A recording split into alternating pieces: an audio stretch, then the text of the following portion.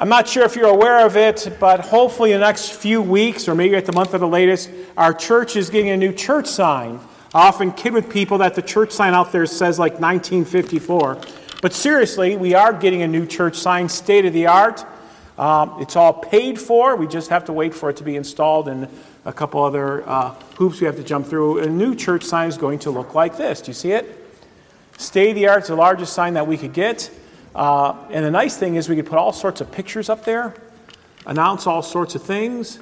We put the temperature, the time, we put on football scores. We can put down, things for people, remind them of activities at church and various Bible verses. So pretty cool, and hopefully that'll be up there.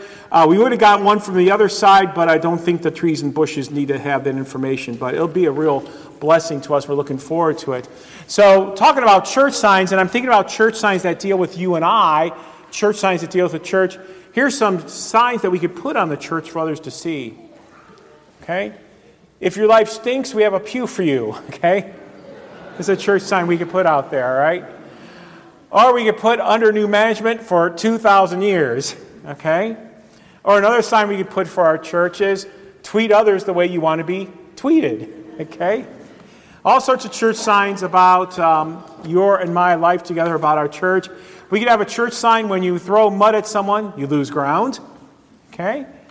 Or if you're more fortunate than others, build a bigger table, not a taller fence.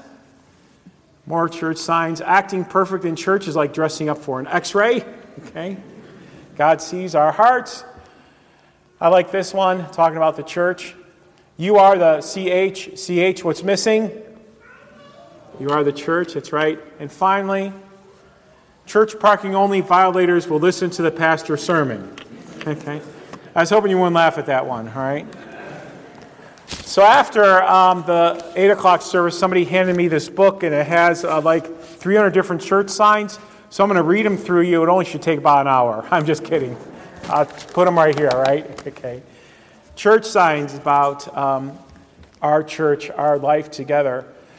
I was a DCE in Iowa City, Iowa, and one of the youth from my congregation was a very good football player, and he had a scholarship to U.N.I, Northern Iowa, University of Northern Iowa. Does anyone know their nickname? They're the what? They're the Panthers, and they play in the Unidome. If you look at the picture there, you can see them in the back in the Unidome, University of Northern Iowa.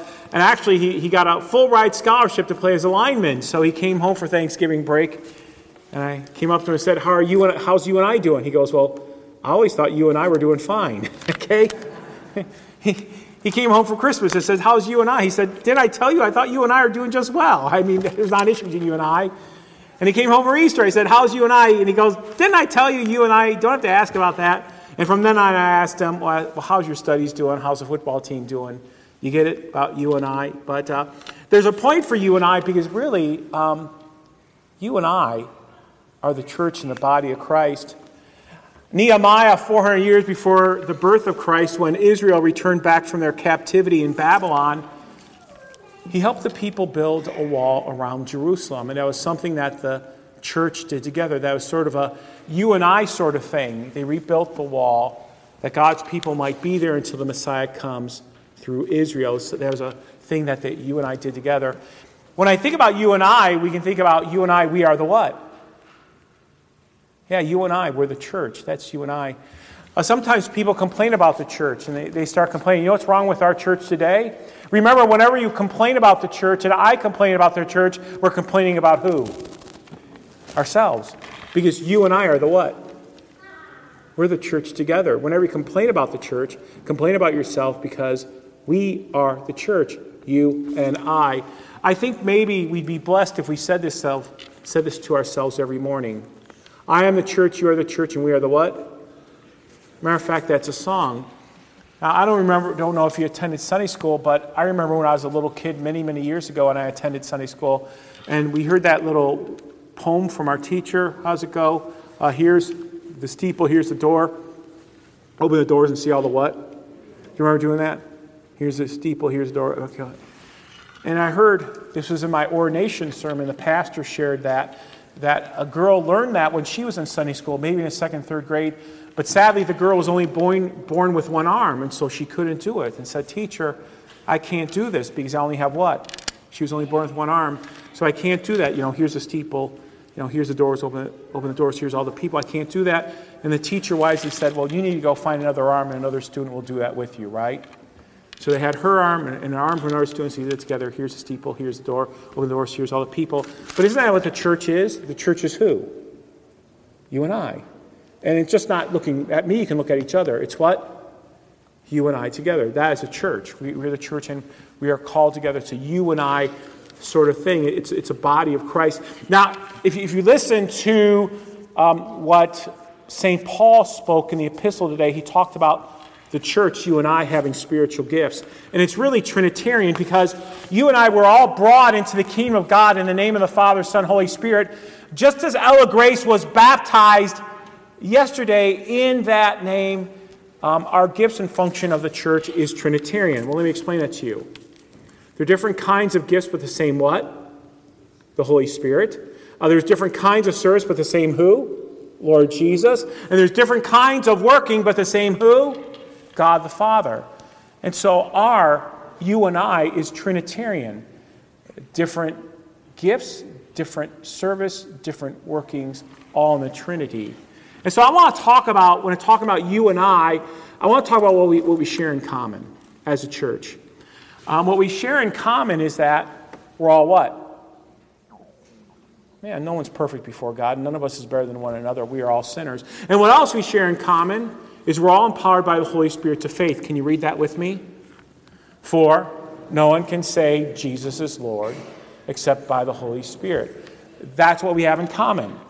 We're called together by the same Spirit to confess Christ. What else do we have in common? We're all empowered by the Holy Spirit to our calling to distribute our gifts. And if you are a believer, then you have a gift. I don't know what that gift might be. I'm sure that you know what that gift might be. Maybe you have the gift of wisdom.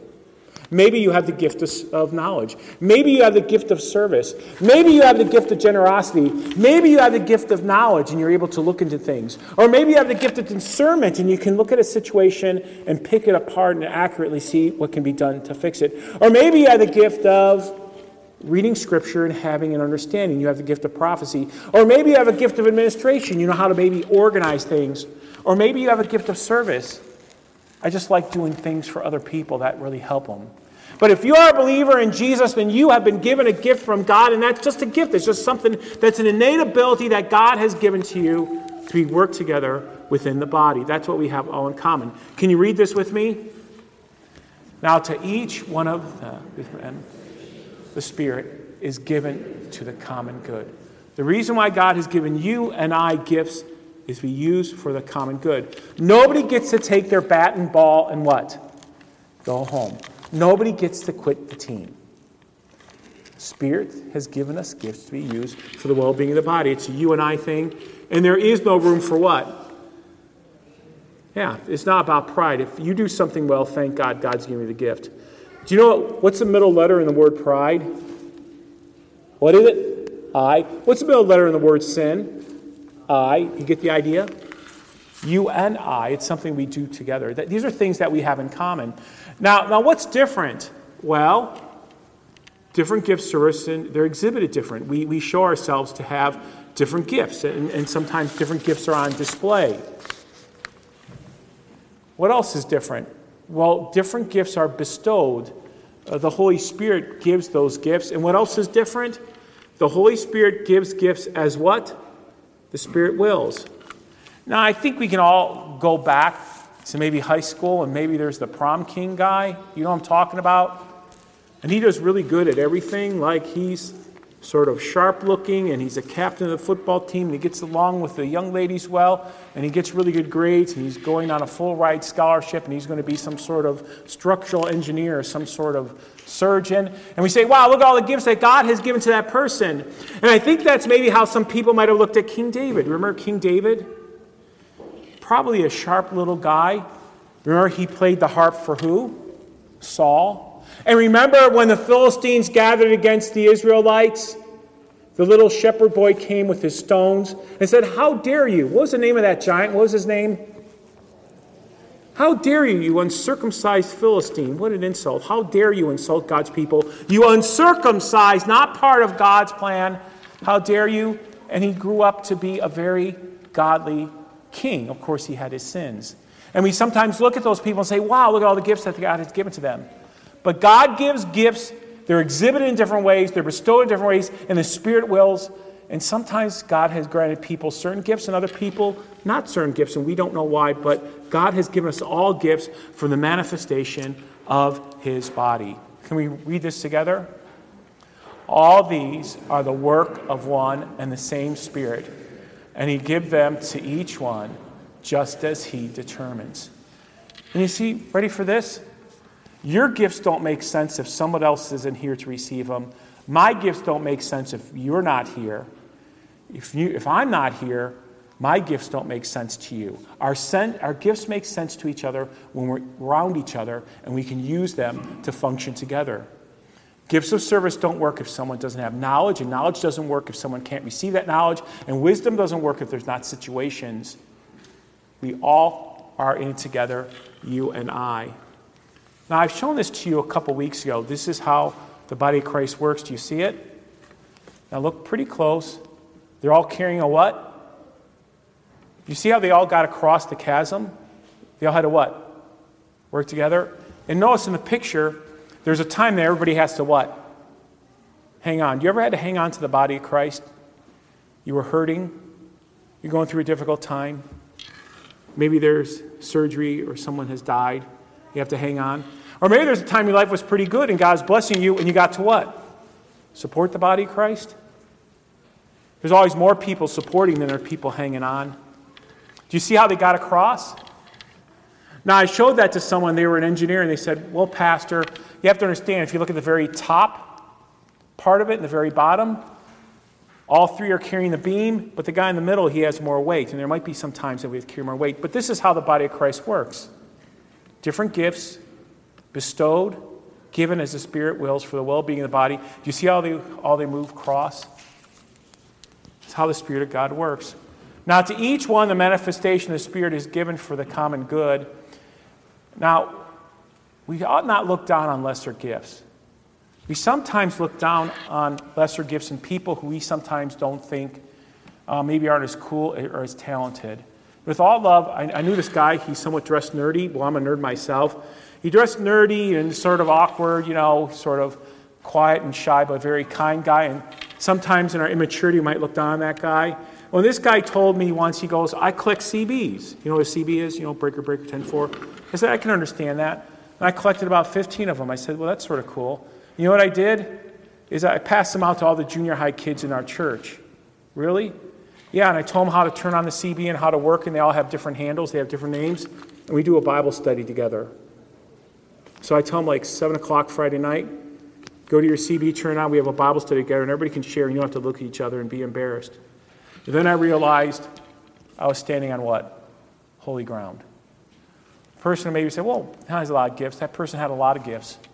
Knowledge and wisdom beyond what I can imagine. So don't look down on lesser gifts or people who might not think have a whole lot of gifts, because that person might have some very unique gifts that blesses people in different ways. Martin Luther said this: God brings great blessings through mundane offices and things in life. So I traveled back home to visit with my father and visit with my family. I wouldn't have been able to make it if there wasn't a Shell gas station attendant there. Wouldn't be able to eat if somebody wasn't at the restaurant serving the meal. Those people came in very handy. I wasn't able to go back if there wasn't a bank teller there to help me have cash. God works through the mundane offices, through gifts that bless each other, that bless us with. Don't look down on the mundane offices in life. Let me go back in history and show that to you. You heard this before. All roads lead to what? You know what the greatest invention in Rome was?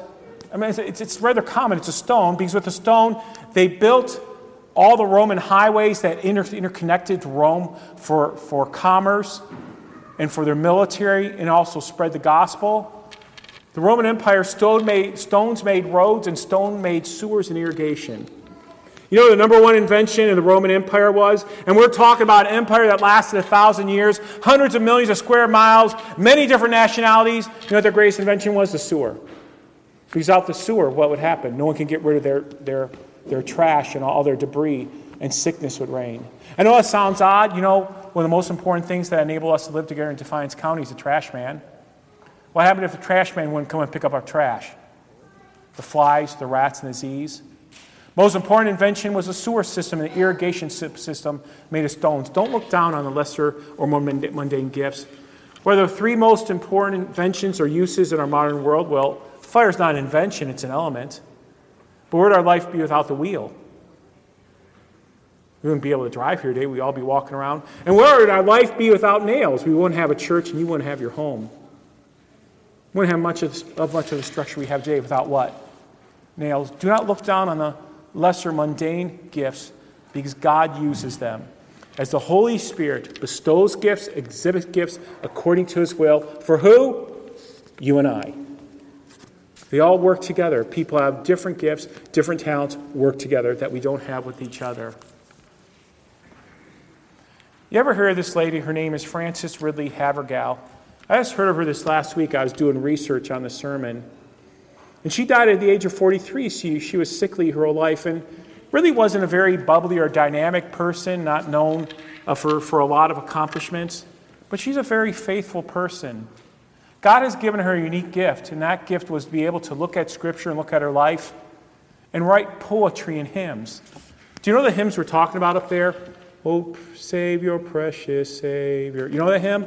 Or take my life and let it. Are you familiar with that? Or I am trusting thee, Lord Jesus, trusting only. Have you ever said that to yourself in life, in difficulty? Or when you sung that hymn, it had meaning to you? She wrote those hymns. She wrote them. A person that somebody might not think a whole lot about, but those hymns have touched tens of millions of people, even touched maybe you and I. God works through the mundane gifts as he works through the greater gifts for you and I. Think about that when you sing it, how God works through the mundane things. So you and I, do you have stories of how people with gifts in our church have blessed you? Or maybe how God has used your gifts to bless others? Have you thought about that? Things that God has enabled you to do in your gifts is how it's blessed our church and how other church members have blessed you. So I just want to take this time. My mom died last Sunday. Sort of came suddenly. And it was sort of a difficult day, and there's a number of things that had to happen.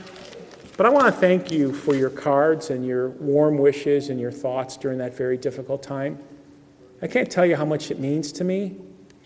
I know sometimes I criticize Facebook, but there is a blessing that when I put the announcement on Facebook, every 10 minutes somebody would comment. I found that really reassuring.